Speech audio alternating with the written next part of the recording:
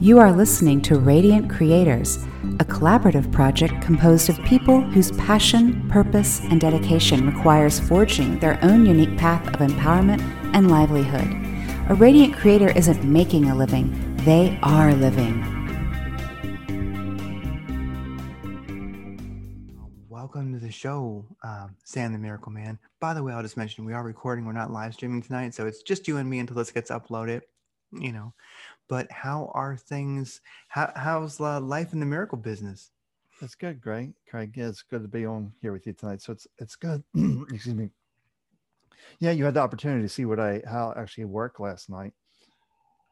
Yeah, that was an amazing experience. So, for those who are listening, I was in Sam's kind of group healings that he's doing, or group sessions, and there's a good number of us there. And we talk about what we're bringing, what we need to help clear, what we need, clarity on, and also, well, then we move into a meditation with Sam. And during that meditation, what's happening? What's that format of the show?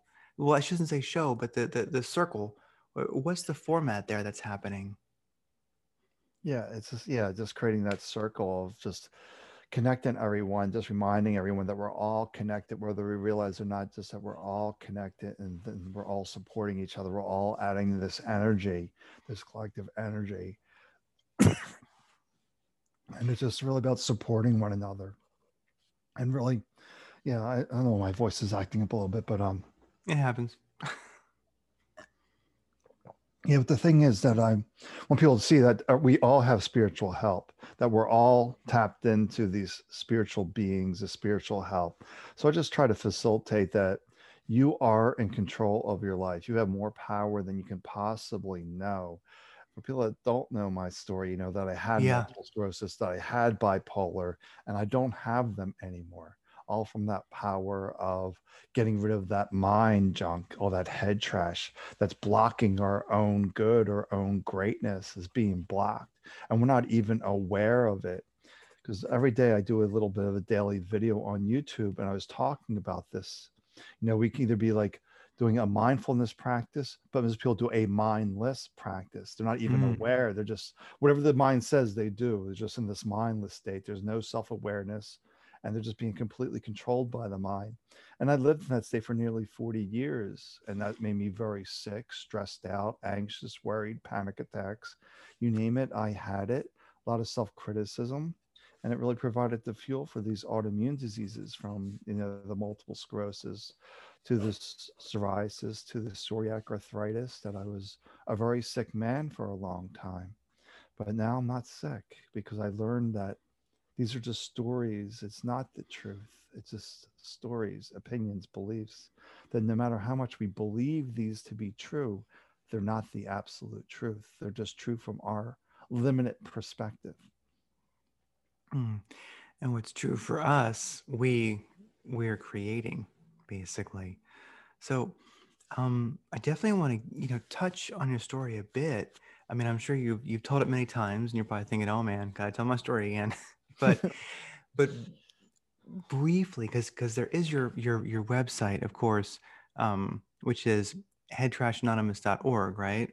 Yes. Okay. And so people can definitely dig deeper into your story there. And of course, you have your YouTube channel and such. But just so people have a little bit of context, life has not been easy. You've had to put foot to your prayers. I mean, you've had to clear out a lot of head trash that was manifesting some serious health issues, and you did. And it just, so for people listening, check out what Sam has been through. He's not your average guy. Yeah, because it all started out when I was 6 years old, being run over by a van, and the head trauma that caused, along with the physical injuries. So everything stemmed from that accident at 6 years old. And at that time in the 70s, they didn't really understand brain health, if you will. They really didn't. Even today, they're still trying to figure out the brain and how it works and how it controls everything on a scientific perspective. But that led to a lot of mental illness conditions from all that severe head trauma that I had. And for people to get and understanding how bad that accident was for me. Because when I was hit by the van, it was actually the last day of first grade. I didn't return to school back to fourth grade.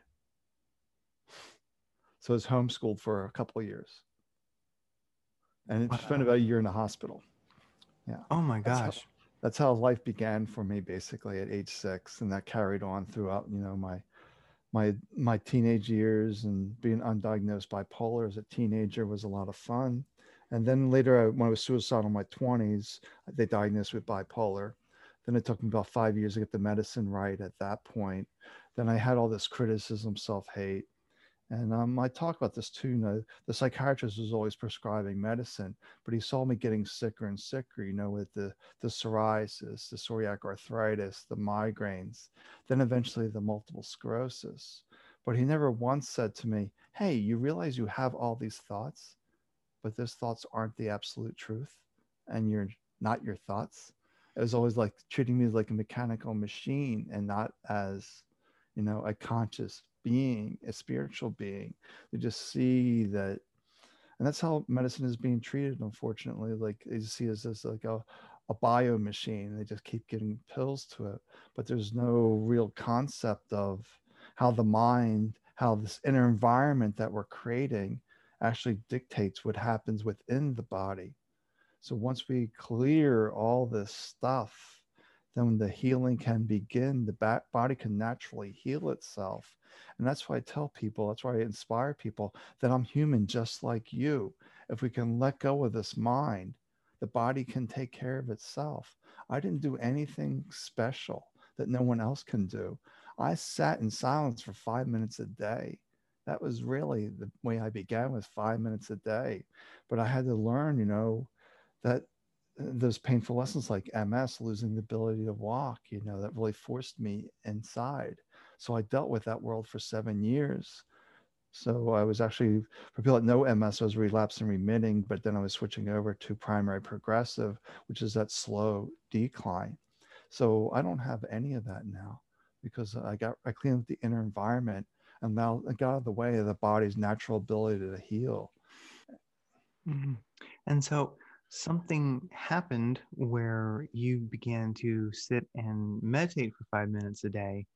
So what changed your course from, well, destruction to bliss? Yeah, so that's really about it. But I think this is what really is good for a lot of people to have, because I was really like in a corporate IT space, really locked into that heavy mindset, you know, of that what I can see is what's real, that to see it to believe it. And so, once I was diagnosed with MS, for a good part of that time, I was pretty much a couch potato with a chronic fatigue, all the issues that I had. Like I couldn't even really go outside if the temperature was above 70 degrees. I had to put my cooling vest on. If we went to a restaurant, I would take my cooling vest with me in case it was warm in there, because if it got warm, I wouldn't be able to swallow. Oh my. So Wow. that's some of the issues I was facing. So I was really much, pretty much like a couch potato. In the summertime, I was a hermit. I couldn't even go outside if it was above 90 degrees. Even with a cooling vest, my whole body was shut down, get to severe migraines. So I couldn't even go outside. But so I just watched a lot of TV, an awful lot of TV. Well, the first year I was diagnosed with MS, I really couldn't really see very well. So I just listened to baseball. Because I was about, all I could do was listen to things, because I couldn't really read. I really couldn't do much of anything for 6, 7 months after being initially diagnosed. Because I went from the worst migraine of my life to not able to walk basically overnight. And that was how it diagnosed me with MS. Spending in the hospital for 3 weeks. So yeah, so that was some of my journey, but I know I'm a bit all over the place, but Oh I no, just not want to give, really. No, there's a theme to it all. So, yeah, I mean, you were going through some seriously hard situations, and like you mentioned, being in the corporate environment. So you managed to be, working during, some of this in the corporate environment. And I mean, I'd have to comment there that, I mean, there's something that'll make the individual sick right there. I mean, being in the corporate environment, especially in IT, because that's my, what I've done for, well, I guess you could say I probably have 25 years, corporate IT experience, and working with everything from as a developer to big data to storage area networks, you name it. I mean, I do that stuff. gotten away from it the last couple of years and doing other things. But I can say that probably the reason that I stopped doing that wasn't so much because it just kind of happened. I would just say after you've had a few nervous breakdowns in a row and you just can't handle it anymore, well, you realize I got to do something else. So it wasn't, I wish I could say, yes, I decided to change my path. No, I just was going to die if I went back, basically. Right. Yeah, I totally understand. And yeah, I had a 22-year IT career. I was Yes. 10 years of big data. Mm-hmm. And then I was the subject matter expert in one niche of data within Johnson & Johnson. So I was the guy. So there was a lot of pressure, a lot of stress. But I Yes. know I had to leave that space after I healed myself, because when they were in these big, serious corporate meetings and these, two managers were like arguing over something, I just found myself laughing at them, how serious they were taking this. Like, I just didn't have that serious mindset anymore after I healed. But what I was getting into in my story was I was Yeah. really locked into, I had to see it to believe it. That was my mentality, that there was nothing Mm-hmm. out there. If I couldn't see it, it wasn't real. So from MS being a couch potato, I used to watch a lot of paranormal shows, but I didn't know if it was real or fake. You see these ghost hunting shows, but you don't know if it's real or fake. Mm-hmm. So I saw a tweet from one of the ghost hunters about an event that wasn't too far from me in Philadelphia. If I can go to that one evening, I could probably go for an hour and see what that's all about. So I actually got a hotel near the event, so I know I'd be dealing with the chronic fatigue afterwards, which is another story, another head trash. That I'd be dealing with the chronic fatigue afterwards. So I did my research on Fort Mifflin in Philadelphia, and I saw the most active place was the casemates. This is where they stored the Civil War prisoners. It was a very active spot, the place. So I went into the group that went into this space first, because we were going to different places throughout the fort throughout the 5 hours. But I was only going to be there for an hour, so I figured I'd go to the casemates first. So maybe for like the first 15, 20 minutes were extremely boring. Nothing was happening whatsoever. Really boring. Until somebody put a flashlight out and they were asking a question like, turn this flashlight on, flashlight would go on, turn this flashlight off, it would go off. So it's going on and off. I thought, well, that was interesting, but it's their flashlight. So I put up my flashlight and it was doing the same thing. So like, oh, that's curious. So there is something here. Then a little bit later, I felt like somebody sat next to me that I couldn't see. I just felt somebody sit next to me, which was a little odd. Then I also felt like this overwhelming sense of dread once in a while. So I thought after that, it's like, well, that's really curious. What happened there? So I started to read some books, trying to figure out, what is the spiritual realm? What is this? So I was starting to read like books from a medium. But the thing is, my eyesight wasn't great. If I read for too long, I would get a migraine. So it was very slow prodding through this book. But eventually they talked about meditation. And they always talk about like the benefits of meditation. And one of the benefits of meditation that I read about was inner peace. I'm like, I need that. Since I read that meditation equals inner peace, I'm like, I need that. So I had no concept of healing. I just simply wanted inner peace. So they didn't really have many instructions on meditation besides like creating a comfortable environment to relax. That was basically the instructions, which was ideal for me, because you told my bipolar OCD brain there was rules to meditation. I've been so focused on getting the rules correct, I would never gotten out of the mind. So I just learned to sit there and relax. But initially, it was under the impression that meditation means you stop thinking. Mm-hmm. Then it took me about 2 weeks to realize I was a thought chasing a thought, that the mind's always going to be producing thoughts. And I was telling the mind to stop thinking, stop thinking. I was just keeping it in a thought loop, if you will. But then I realized that I had thoughts, but I wasn't my thoughts. So in about 2 weeks, after 5 minutes a day, I realized I had thoughts, but I wasn't my thoughts. That people call that self-realization, to realize that, hey, I'm not these thoughts.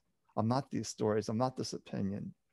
So that really created that opening for me to have that.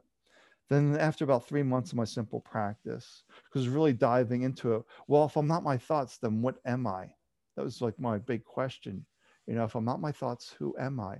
And the answer came about 3 months later, because after meditation, I would just have a little bit of journaling practice, just free write, after meditation. So one night before I was about ready to journal, I just had this aha moment, or hearing this voice say, you know, perfect spirit. I'm like, that's it. That's who I am. I'm a perfect spirit. Craig, you're a perfect spirit.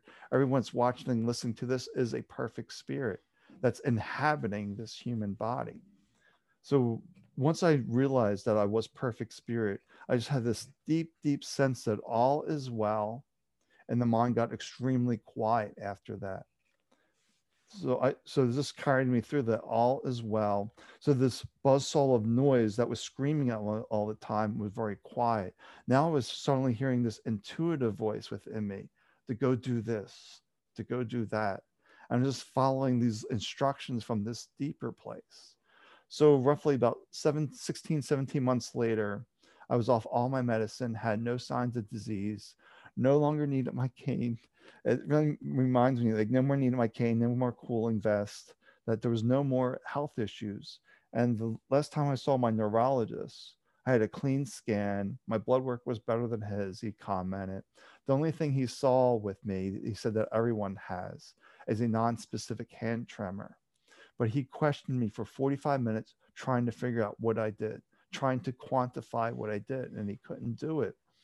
It wasn't until I went to a conference in California and I ran into Dr. Gabor Mate, who's a pediatrician, who asked me some questions. I told him my story. He asked me some questions, then ultimately came back and he says, "Oh, you stopped believing your mind."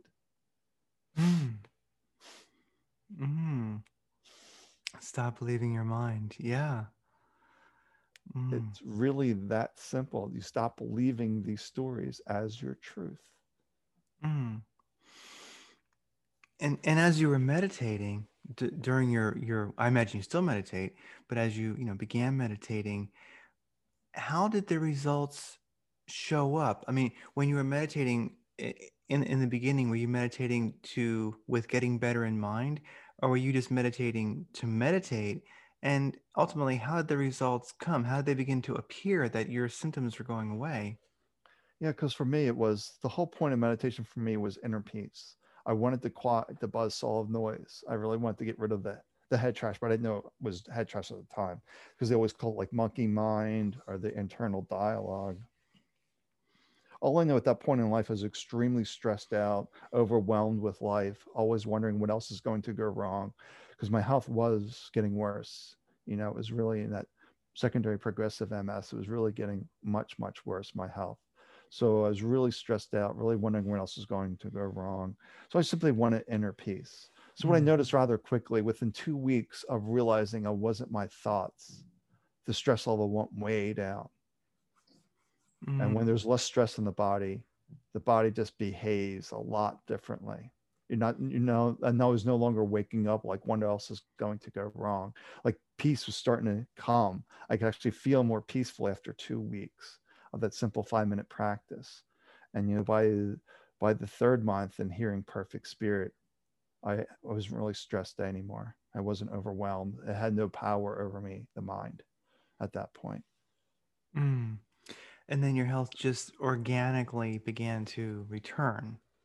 Right. And I was just following this intuitive voice to go do this, go do that. So the first instructions I was feeling was like cutting back my medicine.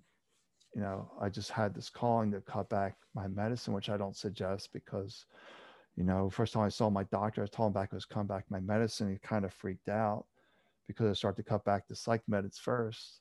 And I was suicidal in my 20s. So it was a really big leap of faith, but I was doing it anyway because I just had this knowing all is well. I can't explain it. I just had this deep, deep knowing that all is well. And I just really trusted that intuitive voice that this is my path. So as I was going through tapering my medicines, I just noticed I was feeling better and better as I was weaning off my medicines, except for the one medicine, which was a benzo, the Klonopin I was taking. The body was extremely addicted to that. So I actually found my rheumatologist actually worked with me to help me get off that medicine. He was the only doctor supportive of me getting off medicine was my rheumatologist. Everybody else was freaked out. But I did it, so it's fine. No, it's good. Yeah, it can definitely, people can get quite concerned when you say you're going to cut back or stop taking meditation, no, medication. Though you'll get people really worried when you tell them that, you know. Even if you say, I'm going to get a second opinion, they'll go, oh my gosh, no. It's Especially, like, yeah, especially my psychiatrist had real concern. I had to be hospitalized twice in my 20s, so I didn't kill myself. So mm, he was really concerned for my well-being. But I just had this deep, deep, unwavering sense that all is well. all is well. And that's when you mentioned you started to follow intuition. Now, at that point in time, was intuition something new to you? Yeah, it was. I was in this corporate space. I never heard my intuitive voice because I was always in this buzzsaw of noise. It was just all this noise that I didn't even realize I had this intuitive voice.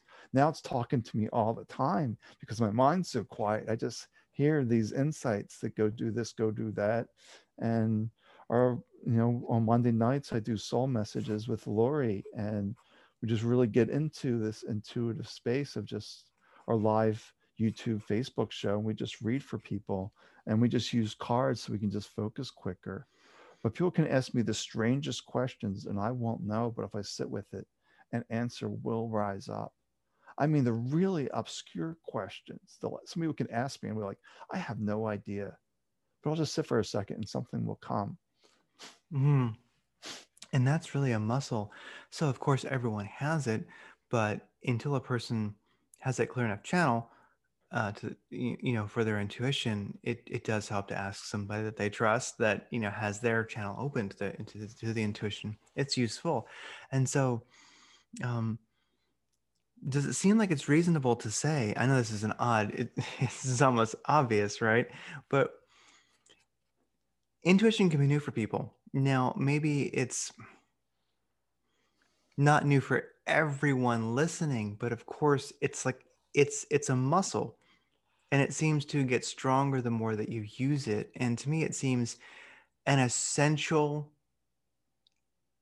skill at this time, this physical, intellectual, spiritual, mental skill at this time, to really always be tuned into your intuition. You need that turned on, that light switch on all the time. I think that's just an aspect of where humanity is headed. For those who are able, you need it switched on. You just got to have it. We really need that guidance 24/7 these days. Mhm. Yeah, really know what's best for us. Because what I like to say is that we live in our body, so we know it the best. So we know what's best for us. And so with all this information we're getting out there, with news, with media, all over the place, it's like, how do you discern what is your truth? What is true for you? And I once heard somebody say, those who go with the flow of society go down the drain. Of not stepping Yeah. back and saying, is this best for me? Is this really best for me? As opposed to just plain follow the leader. Mm-hmm. Yeah. It was like, I think Jimi Hendrix said that in one of his songs. He said, yeah, like being a jellyfish is easy, but yeah, jellyfish is so laid back and so slack, but he ain't got a bone in his jelly back. Something like that. It's easy being a jellyfish, but sometimes the tide's not right, and then all of a sudden, it's not so great. So yeah, it does seem that something for me I notice is that, and then as one tunes into their intuition more, or however you might word that, tune into it more, they become it more, it's there more, that then I think there's the aspect of learning how to deal with the chattering intuition, because I think we realize that, wow, we really have this interactive guidance at all times, and it's very personalized. And I think that's where some people feel like they're channeling. It's because you do have, as you put it, your team. Mhm. As you mentioned that in your the circle, the session that we did, and you mentioned the team that we have. So it seems that with intuition, and I guess I'm kind of going in two different directions here, but um, intuition gets chattery, and we begin to trust it, and that we know that it is functional, that it works, but then it just starts to come and come and come. And have you found that actually, before you were like, you could hardly hear it, but now you're like, you want me to trust what? I should do what? Are you serious? But I'm eating, Well, you get into the state after a while, that that intuitive voice comes first, and the Yes. mental voice comes second, saying why the first voice is incorrect, Yes. or some kind of distraction. It doesn't want you, so you just start to learn to trust it. It's like, okay, go need to go do this now. No idea why. You don't try to figure out the reason why. You just trust it and you just move with it. And that can be quite the practice because um, the mind the mind trash does not really like that, because all of us have a huge encyclopedia, well, many of us do, and it varies in size, but this huge encyclopedia of why you can't do anything, why, hey, let's go for a walk, oh, but there might be mosquitoes, so we have this whole it's like of reasons why everything is impossible, why life is impossible. Mm-hmm. And I think that it, I know for me, I actually had a practice of just standing out in the middle of a field with an empty head, just meditating and just being like, I'm not going to do anything until something moves me to do it.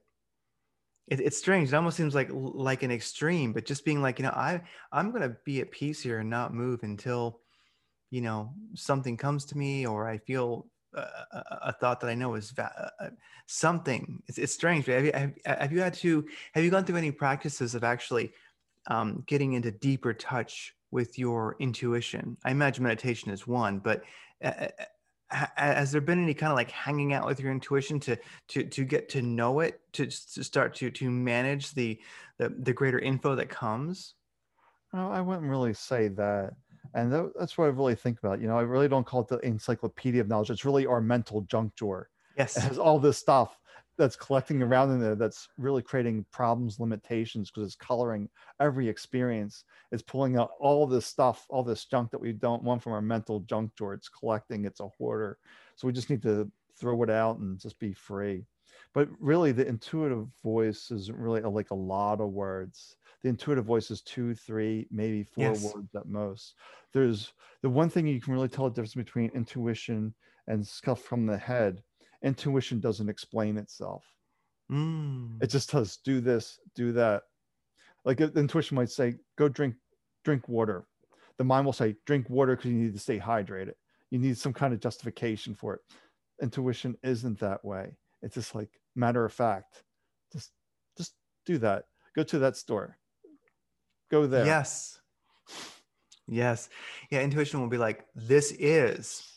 And you're like, oh, well, that is because of this. Well, I could go, well, I feel that they would think this because, and it makes sense that they meant what, and no, see, that's where the mind kicks in. It's almost like the intuition sounds like Jimi Hendrix, and like the mind sounds like Frank Sinatra. It's just like, it's something like that. There's a difference. And then you begin to be able to discern between the two, of course. And, I have found that sometimes the mind just wants to play with the intuition a little bit. But as long as you don't let the mind invalidate it or over explain it or make it mundane or take the true meaning of it out. I mean, for me, my mind will sometimes go, I need to mess with this some and get into this. And I'm like, okay, you can do that. But still, the intuition is the truth. And I know it's truth, and the mind's ramblings, well, that's cute. Maybe it offers some greater insight, but I'm really, it's like 90-10 as far as the attention, 90% on the intuition, and then maybe 10% on the way the mind goes, oh, let me get into this. Yeah. And that's where most people aren't even that in tune. Most people are really in this mindless state of just very reactive, and because they haven't stepped back to see that they have thoughts, but they're not their thoughts. No matter how much they believe their thoughts to be the absolute truth, they're not the truth. Their stories, their beliefs, their opinions, it's all relative from their viewpoint. It's like people at a crime scene, and you talk to 10 different people, they're all going to see something different, because it's this mental filter that we have, so everyone sees something a little bit different. And once you get that filter out, then you can see what the real truth is, what reality is. And spirit sees everything as neutral. It's neither good nor bad. It's Mm. just is. It's just the current experience. Oh, it absolutely is. Well, so I was in the circle. I believe I think you call it the healing circle, or just the circle, Yeah, or it's like a healing circle, but I really don't like the word healing because yeah. healing has so much connotation. So I haven't really figured out what to call the circle. It's the circle, but I really don't like to imply healing circle, because healing has all these connotations. It's difficult, it requires this or that. It's really what I'm trying to get people to point back to is their own spirit, their own perfect spirit, to tune back into themselves, to be the director of their own lives. I tell people, I don't want you to follow me around like a guru. I just want you can come in once in a while so I can remind you who you are. But once you're remember who you are, then you just march to your own drummer. So that's why I do the circles roughly every 3 weeks, because I don't want people hanging out daily with me or even weekly. I really want them to stand on their own 2 feet, their own power. And I've achieved some pretty remarkable things on healing, but I want people to see they can do this too. If they just do, keep listen back to the meditations that we do, listen to my YouTube videos where I do like a 5-minute meditation or an 8-minute meditation, whatever it may be. And it's always going back to your own truth, your own strength, and not just thinking the answer's out there someplace when the answer is really within you, outside of you, your tools, your aids, but it's not your cure. Your cure is within you. And that's why I'm writing this book right now, The 5-Minute Cure. If everyone took 5 minutes a day to really understand who they are, they would have the cure, they would have the solution to all of their issues. Because spirit knows. Spirit knows it's tuned into all that is. Yeah. And so it seems that many people really aren't there. And that seems like that's a huge aspect of the meditation of the there's a great guy, Herbal Jedi, and he calls it like the inner authority. There is your center, Now Rumi called it the tent. You're inside the tent, And so one who's in contact with that, they certainly know what it is for them individually. And it seems that that's where there's self-awareness, and that's when it starts, and that's when everything changes. But that is true. There are many who really have no notion of that, and so they are just walking around, and they are the opinions they've been given. They're reactionary, and yeah, that's where a lot of, I think, of course, ill health comes from. Because, well, for one thing, I think the body's not getting any energy because there's no center in it, if that makes sense. Yeah. Yeah, that's what I really tried to do in my circles is get them to feel that deep peace of perfect spirit. Because once that door is open and you know what that feels like, the door never gets fully closed. No matter how much the mind chimes again, there's still that door is always going to be cracked open. It's like, oh yeah, I remember that deep peace. Let me go back to that peace. It's like sort of like putting an anchor for people. This is what perfect spirit feels like. So when the mind gets really busy, anchor yourself back, go back to that anchor that I planted there, and that's where your answers will be there in that spot waiting for you. Because once you open that door of awareness, it never fully closes. Yeah, and that is definitely a blessing that it does not, so in your circle, so I've been to one of the group ones, and I would have to recommend those to people. I imagine they can find those and sign up to those on your site, right? On your website. And so that was a lot of fun. And what got me was I really had a positive experience. So, we go around the circle a bit. Anybody who wants to talk about why are they there? What would they like to work on? Sam hears that. And then we kind of have a meditation, and Sam he just goes on, he just does his thing, his Sam thing. And it's wonderful. But I mean, I could feel it. And that was the wonderful thing, because one of my things was, really a good deal of head trash that keeps me from, well, that the constant criticism. I'm not doing the right thing. I should be doing this. Well, I do, like, no matter what you do is wrong. You're not doing enough, etc. It's pretty common. But I also realized while we were doing that there was more to it. I was like, wow, this is one of the things that messes up my manifestation ability, because we can create. And I was like, yeah, because I'm, rather than just having that beautiful vortex of energy and creating, I would start going, oh yeah, you want to create this, but well, this is why it's wrong. Yeah. Yeah. And but after the session, I was like, wow. I'm like, I need to go over this this. As it began to continue downloading and working itself in, I was like, man, I'm gonna go over this junk drawer and I'm just gonna dump this thing out and just put it, because there's just no point. This is silly. I could work on each of these things. I could try to validate it. I could go talk to my inner child. I could, forget it. Just dump that out, because that's where you're getting at the end anyway. In the end, that's where you get. So just do it now. Right. Just put 5 minutes a day that's why I have a daily mental shower. Just end of the day, just empty out your junk drawer. Just let it go. And that's what I'm like in 3 weeks, my next circle at the end of March, I'm doing like letting go of the money struggles, which will be a manifestation. I think we'll probably end up getting into the 0 point, which is a quantum field. Then there's a practice that to come through, like painting with light at that point, where you're painting your new reality. It's almost you have this blank easel in front of you and you're just painting this new future, this new manifestation where there's no mental things. It's like completely fantasy and you don't worry about how, you just create and let the universe, let spirit take care of the how. We just have to set that intention, paint that future. Universe will take care of it. It knows the way.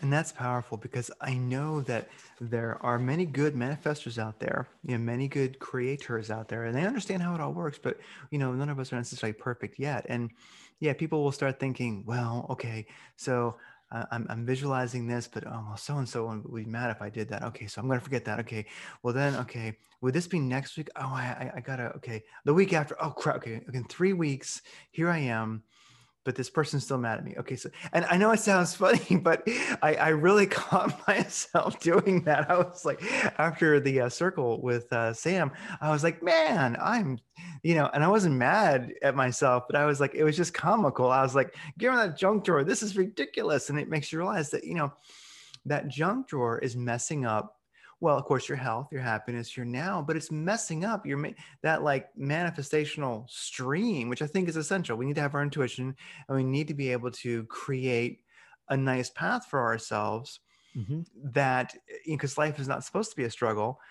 And, if you're on that spiritual journey, well, you kind of need things to be intact so that you can do so. You don't want to be worrying about basic survival and things like that. You want to be, doing other things. And so even that can be tough for people. You mean life's supposed to be happy and it's supposed to be easy and you're supposed to be creating and having fun and doing all this great stuff and hanging out with like-minded people and yeah, I mean, and it's like, yes, but other people are suffering in the world. Yes,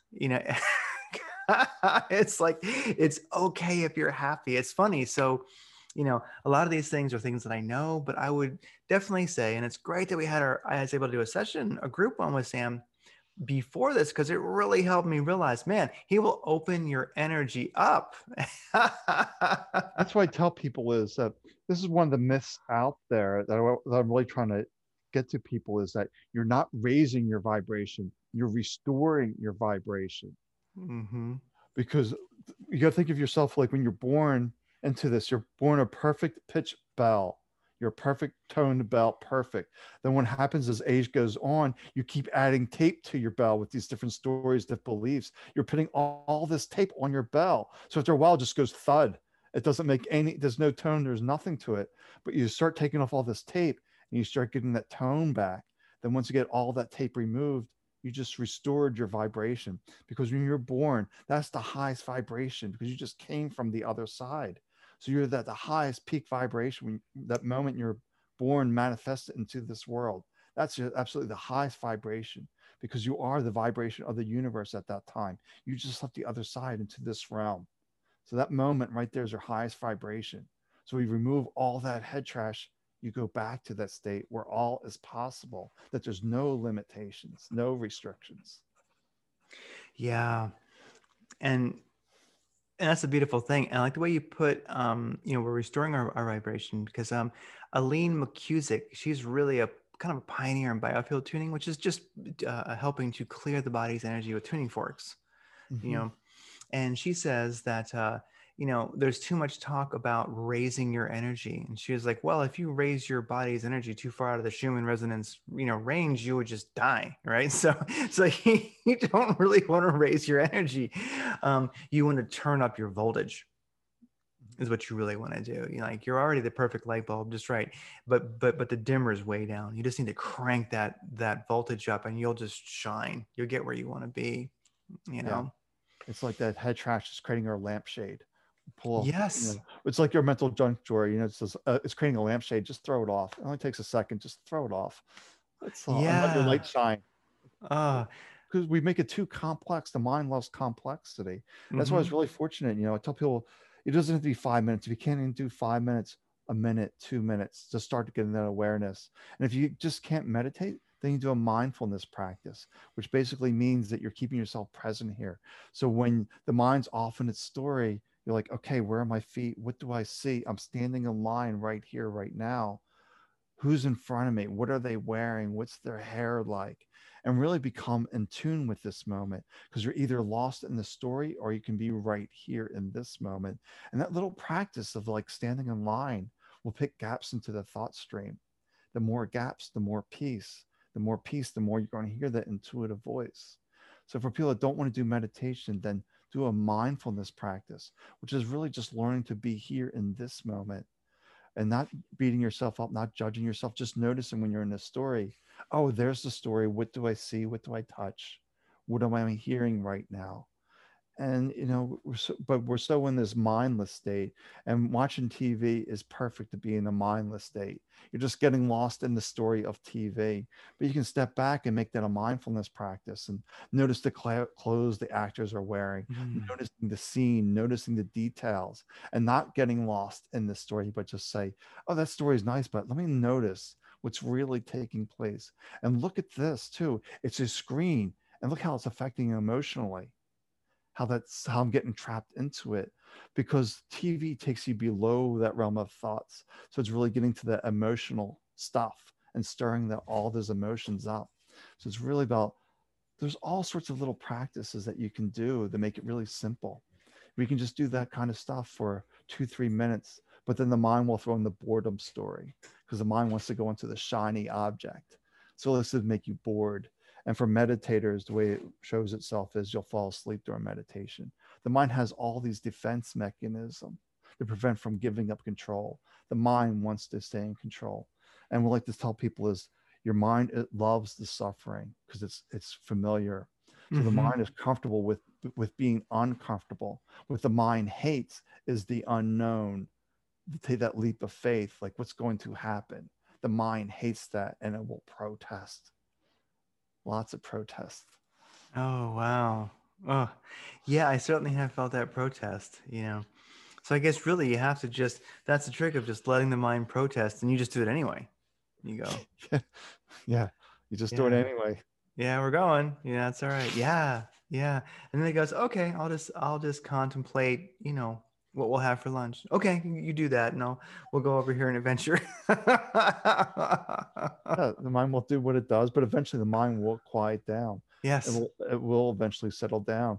It's like a dog, like an untrained dog will drag you all over the place, but yes. eventually it won't be pulling you. You won't be so pulled and thrown all over the place. It'll be like, oh, there goes the story, and you rein it back. There's the story. Let me come back. Mm-hmm. It reminds me of one of the things that I do for peace is sometimes I'll feel like a wind up rubber band airplane, and you wind up that rubber band and wind it up and wind it up, and it's so tight, and that's like your mind, and you let it go, and it just exhausts itself, and then the rubber band is nice and loose, and it just comes in for a landing.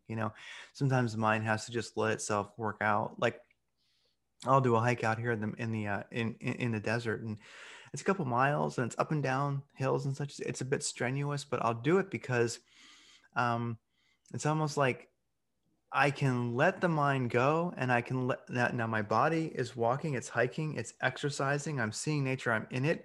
And the mind is just going like, "Blah." It's just, but that's fine, because by the time it's over, it's just the right distance where I get to the end, the mind's like, I'm really glad you were willing to like listen to me. Yeah, I feel a lot better. Right,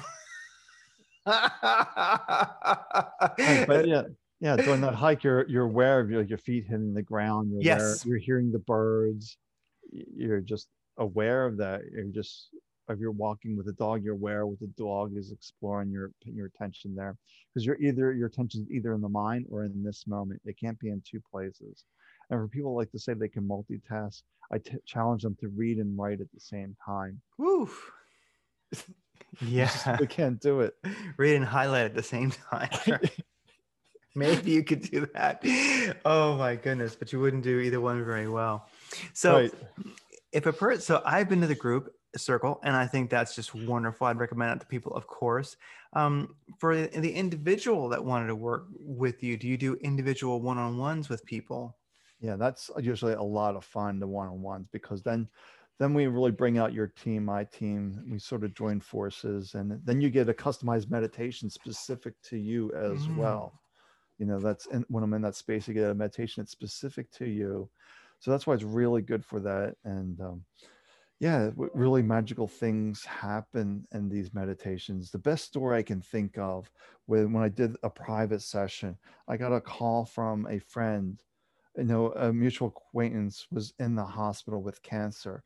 She had stage 4 cancer metastasized throughout her body.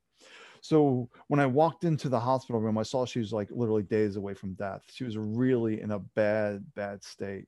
So I sat down with her. We did about a meditation for less about, I would say about 75 to 90 minutes. It was a longer meditation, more than normal. So I was just leading her through this meditation. But it was much later that I actually found out what happened on her experience of it. But she later went out of the hospital and started to make a recovery. But she described it as seeing this golden energy that was weaving in and out of her body. And whenever she closed her eyes, she just saw this gold energy weaving out in and out of her body. So, she went from about to die. So she got an extra 5 years. So she got to Wow. see like some big important milestones, for her family, like seeing her son graduate school. It really makes me emotional to think that she had 5 more years to Yes. have this human experience, because she was in such bad shape. And was just really getting to see that she had that spirit within her that can, at least, regardless of how damaged the body was, she was able to still make a recovery, still get some kind of healing in, until eventually the body just wore out. Eventually all of her body wears out in time. But we just had to delay it a little bit so she can have these milestones, enjoy some more, and share her story too, that she could impact those other cancer patients that are dealing with stage 4 cancer metastasized in a hospital, that she can be an advocate for them, when she's like in year 3, year 4, doing really well, after that stay, and motivating people, inspiring people like this show that, hey, you're still alive, there's still possibility, there's still experiences to be had, that all is not hopeless. Because you'll hear all these stories, all these woe is me stories, and it just puts you in a really disempowered state. But if you find that joy in that moment and really help her to see that. And I have other stories like that as well. And another story that's coming to mind, I was aware of a friend tried to commit suicide. So using my intuition, I was like, all right, this is where they live. Where are they going to be? So I actually found the hospital, not relative, but I was like, I know she's probably in this place. So of course, at the front desk, they couldn't tell you exactly, but I was asking them questions, and they sort of indicated that, yeah, she might be here. But so I got that kind of confirmation that she's probably here. So I just sat in a waiting room, and I just started to do my own silent process. But then I also learned something from this as well. But then afterwards, it did come out to me and say, yeah, you'll be able to see her tomorrow. She'll probably be in the ICU. But I got back the next day. I came back. She wasn't in the ICU. She was in perfect health. She was very mad at me because I actually called the police, because she actually said, I took all these pills, and I called the police, and they actually were able to rescue her and get her to the hospital. So but what I learned from that experience was, well, at that point, she did take way too much pills, and it would have been too much if I didn't step in. But the next time she did try this, I didn't step in, because this is a lesson that she meant to learn, that she wasn't her time to go. She had things to accomplish here. So the second time I saw, she wasn't in grave, immediate life danger. It would just be her in a hospital for a while, but that's the lesson she needed to realize, Life is meant to be here to be lived. You're here for a reason. Mm. So I can work two ways. I can do that silent healing and really make an impact on them.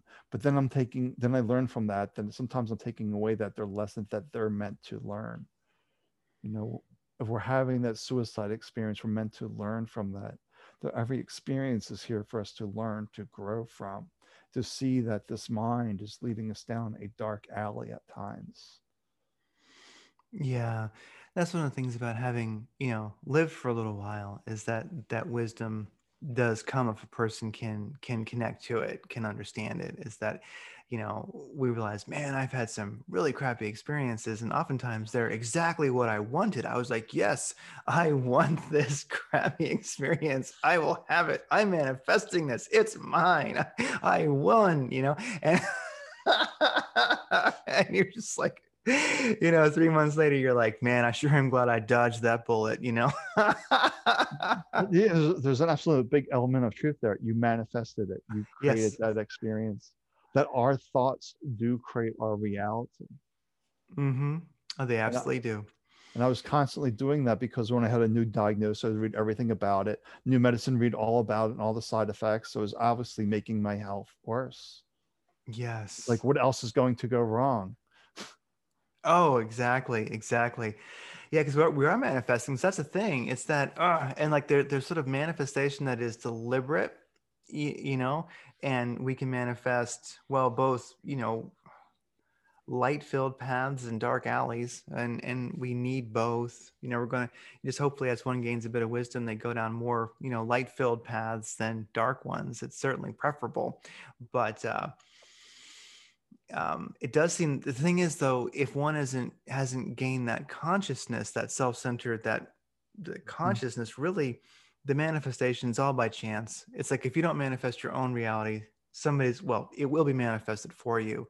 It just may suck, or it might be great, but it's really truly by chance. I don't really even see anything by chance because there's still an element of you that is given them permission to buy into it, to accept that that's my lot in life. I guess I just have to go with it. And because I really don't see anything as luck or chance, that we Mm. are really in control by our thought processes or the accumulation of experiences, the accumulation of the mental junk drawer building up as really manifesting that reality. And we have to see, we want to be empowered. If we think things are happening to us, it's a very disempowering state. It's victimhood. And a lot of people are in that state of blame. It's not my responsibility. I didn't do this. They did this to me. Mm-hmm. And it's really disempowering. So you really have to see that I'm creating this reality. Or maybe there's another possibility that comes as well, as especially for like young children that are very, very sick. They don't, but they came in with this sole purpose, if you will, to experience this, whatever they're experiencing as a baby, as a child. They didn't really create it on this physical reality. They created before they came into this world that I need to experience this to benefit my own soul growth and benefit maybe my parents dealing with the situation, humanity around it dealing with the situation. It's like this collective group lesson, if you will. Oh, it's true. It's true. Well, you know, there are people that we, meet that are suffering and they're unhappy, and they're stuck in that kind of dark closet, in that dark alley. And really, as one of the things that I've had to come to realize myself, is that, it's up to them to turn that light on. Like, many people are stuck in the fog. We can find ourselves stuck in that fog. We don't know which way to go. We can't see any real direction. It just seems like, you're in the fog, you're in the dark alley. But I've almost found it's difficult because there's really not much advice you can give people. It's like, well, when it's time, you will connect to yourself and you will know what to do, but until then, yeah, you're probably stuck in the dark alley. You're probably stuck in the fog. I love you. I'll do what I can. I wish you well, but it's really on you. I've been there, and I hope you get to it quick, because there's, that time spent, it is important for our growth. But there's this part of me that sometimes does feel that, I know I'm speaking very mundane and in a very linear way, but that time wasted, you don't get back. Right. That's why we have to realize that time is a finite resource. We only get a certain amount of bucket of time, and that's it.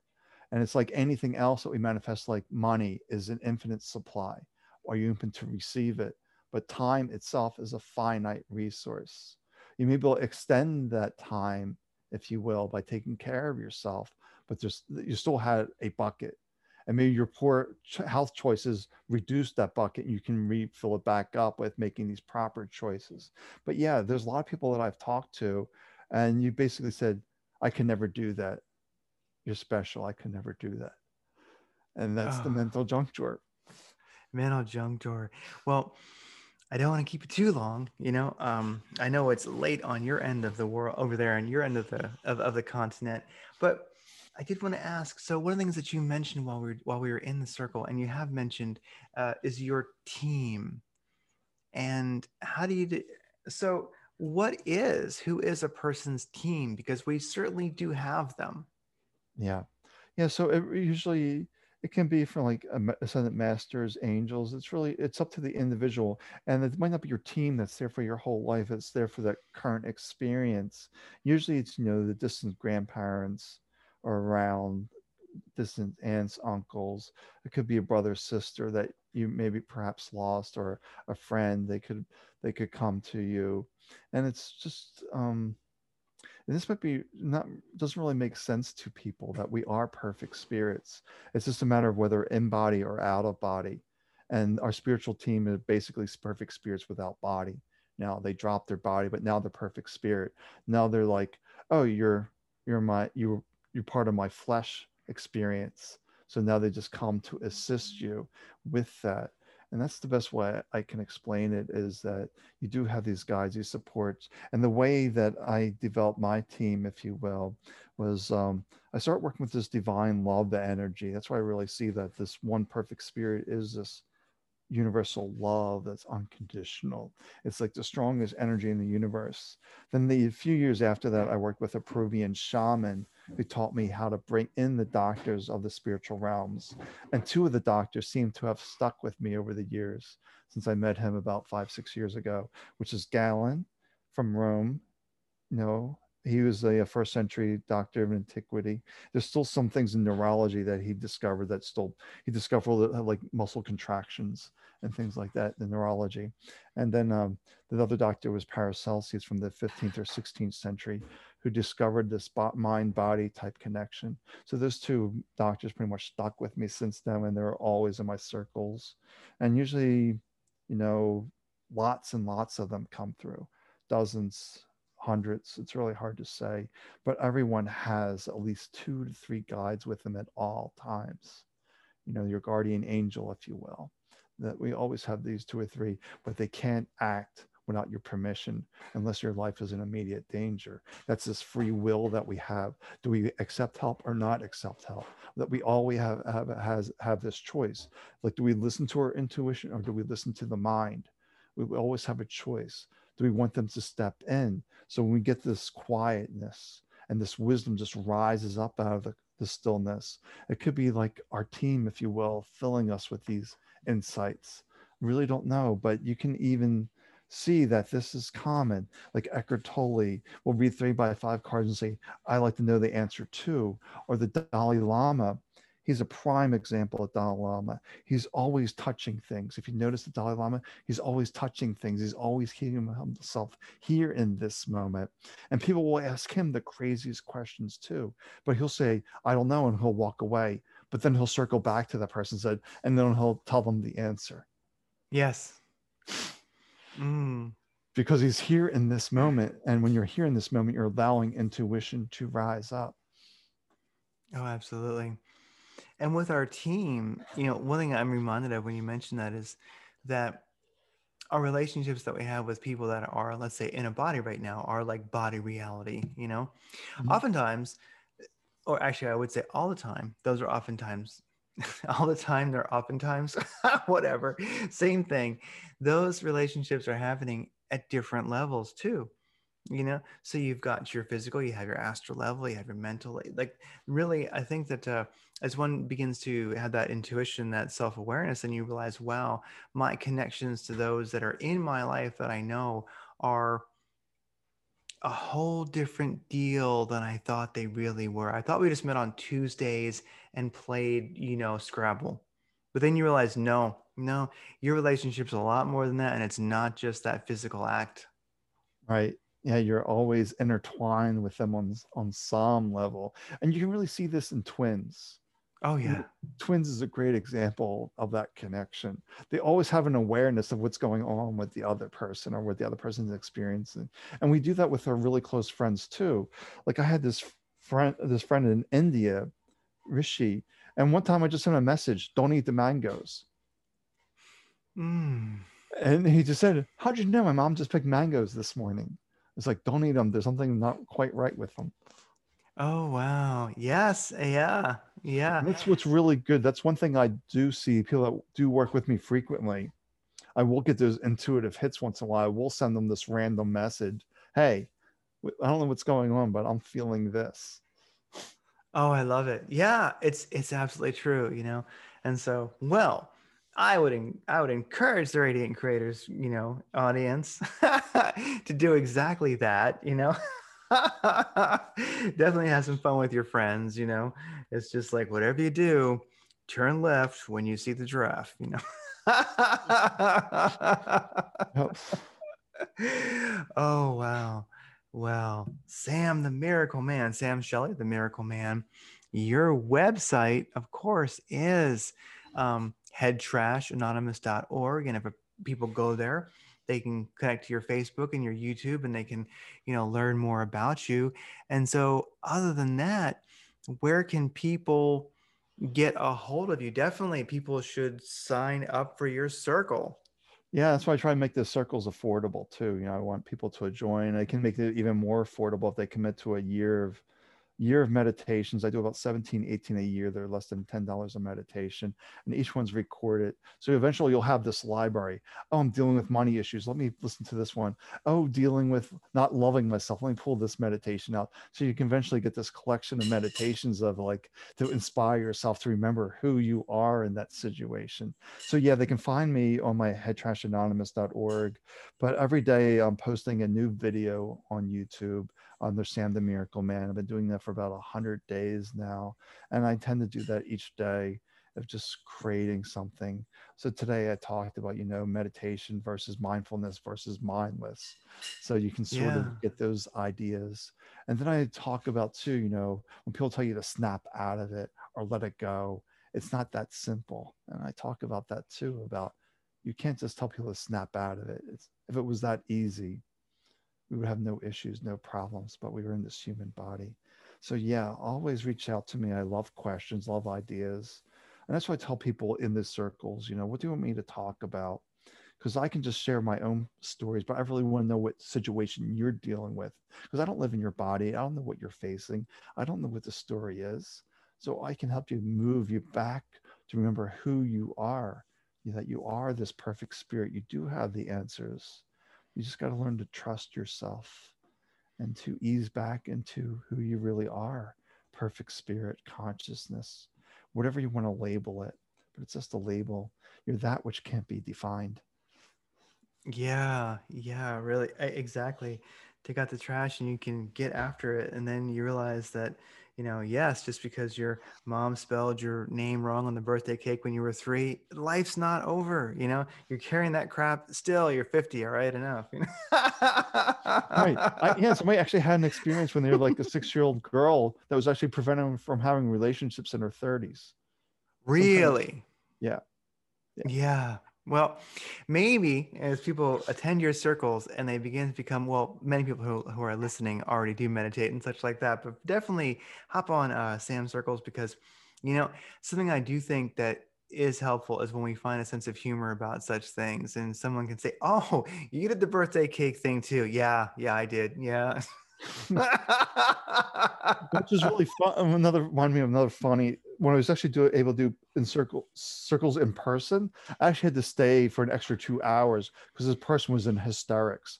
They were just reviewing all their life stories and they were just hysterical. I believe this to be true. I believe this to be true. And they were literally hysterical. They like snapped awake that night and were doing a life review in that moment. All these stories were just popping up in their mind and she was just in hysterics, just laughing for 2 Oh. hours straight.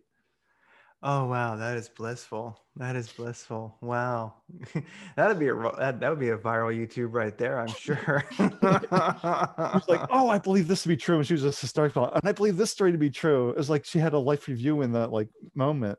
She was like reviewing all these stories that were just popping to mind. I believe this to be true, laughing. This was true, laughing. Like 2 hours of like all these major experiences that she had in her life. Wow. And then, of course, after that, I never heard or saw from her again because she was free. Just free, yeah.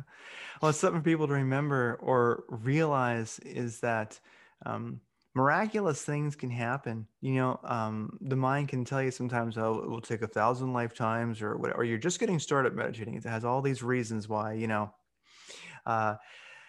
nothing's going to happen. But yeah, I can say, firsthand, crazy miraculous stuff like that happens. And, sooner than you think. And so everybody, get after it, connect to yourself, connect to your source, and, live from there. It's a lot of fun. And then truly anything is possible. And the whole birthday cake incident becomes hilarious. Yeah. Well, life becomes hilarious. You realize, how serious you took things, and you really are here to play, to enjoy life, to be serious in some moments, but most of the time you're here to play, to enjoy life, because we have to realize this is our only human experience that we know of. There's no guarantee that we'll have another human experience. So we have to make the most of this human experience and this one body, because we can't order another body. This is it. When this body goes, this human experience is over. Yeah. And before we sign off, I just ask, do you think one of the problems people have is the desire to save the world? Because for me, I've had it, at least for me, I go, wow, one of the problems I've had to get over is, oh, I need to fix the world. If everyone's not happy, then I cannot be happy. And you realize, no, the world's great. And who shows up, that is in your path, that individual, and you work with that. But truly, you're here to become self-aware and to create. You're really not here to save the world. That will just drive you mad. And who you're supposed to save, well, they'll show up. Mm-hmm. Yeah. It took me a while too. So it was also after my healing, it's like, I got to get this out to everyone. And, talking to like the MS folks, they're like, no, I can't do that. You're special. I can't do that. Then you realize like it's their own journey to wake up to their truth. I'm only here as a guide. I can't save anyone. They have to make the effort, the attempt to at least change something in their life. Yeah, it's true. And then they do, or they don't. It's their choice. It's their free will. That's the beautiful part of it. Wow. Yeah. All right. Well, Sam the Miracle Man, thank you so much for being on Radiant Creators. And we'll get this uploaded to probably tomorrow or the next day. And I'll send you a link to it. And it's been great. And look forward to future circles. And I will see you one way or the other again soon. Yeah, it'll be lots of fun. Thanks a lot. Bye-bye. Bye. You are listening to Radiant Creators, a collaborative project composed of people whose passion, purpose, and dedication requires forging their own unique path of empowerment and livelihood. A Radiant Creator isn't making a living, they are living.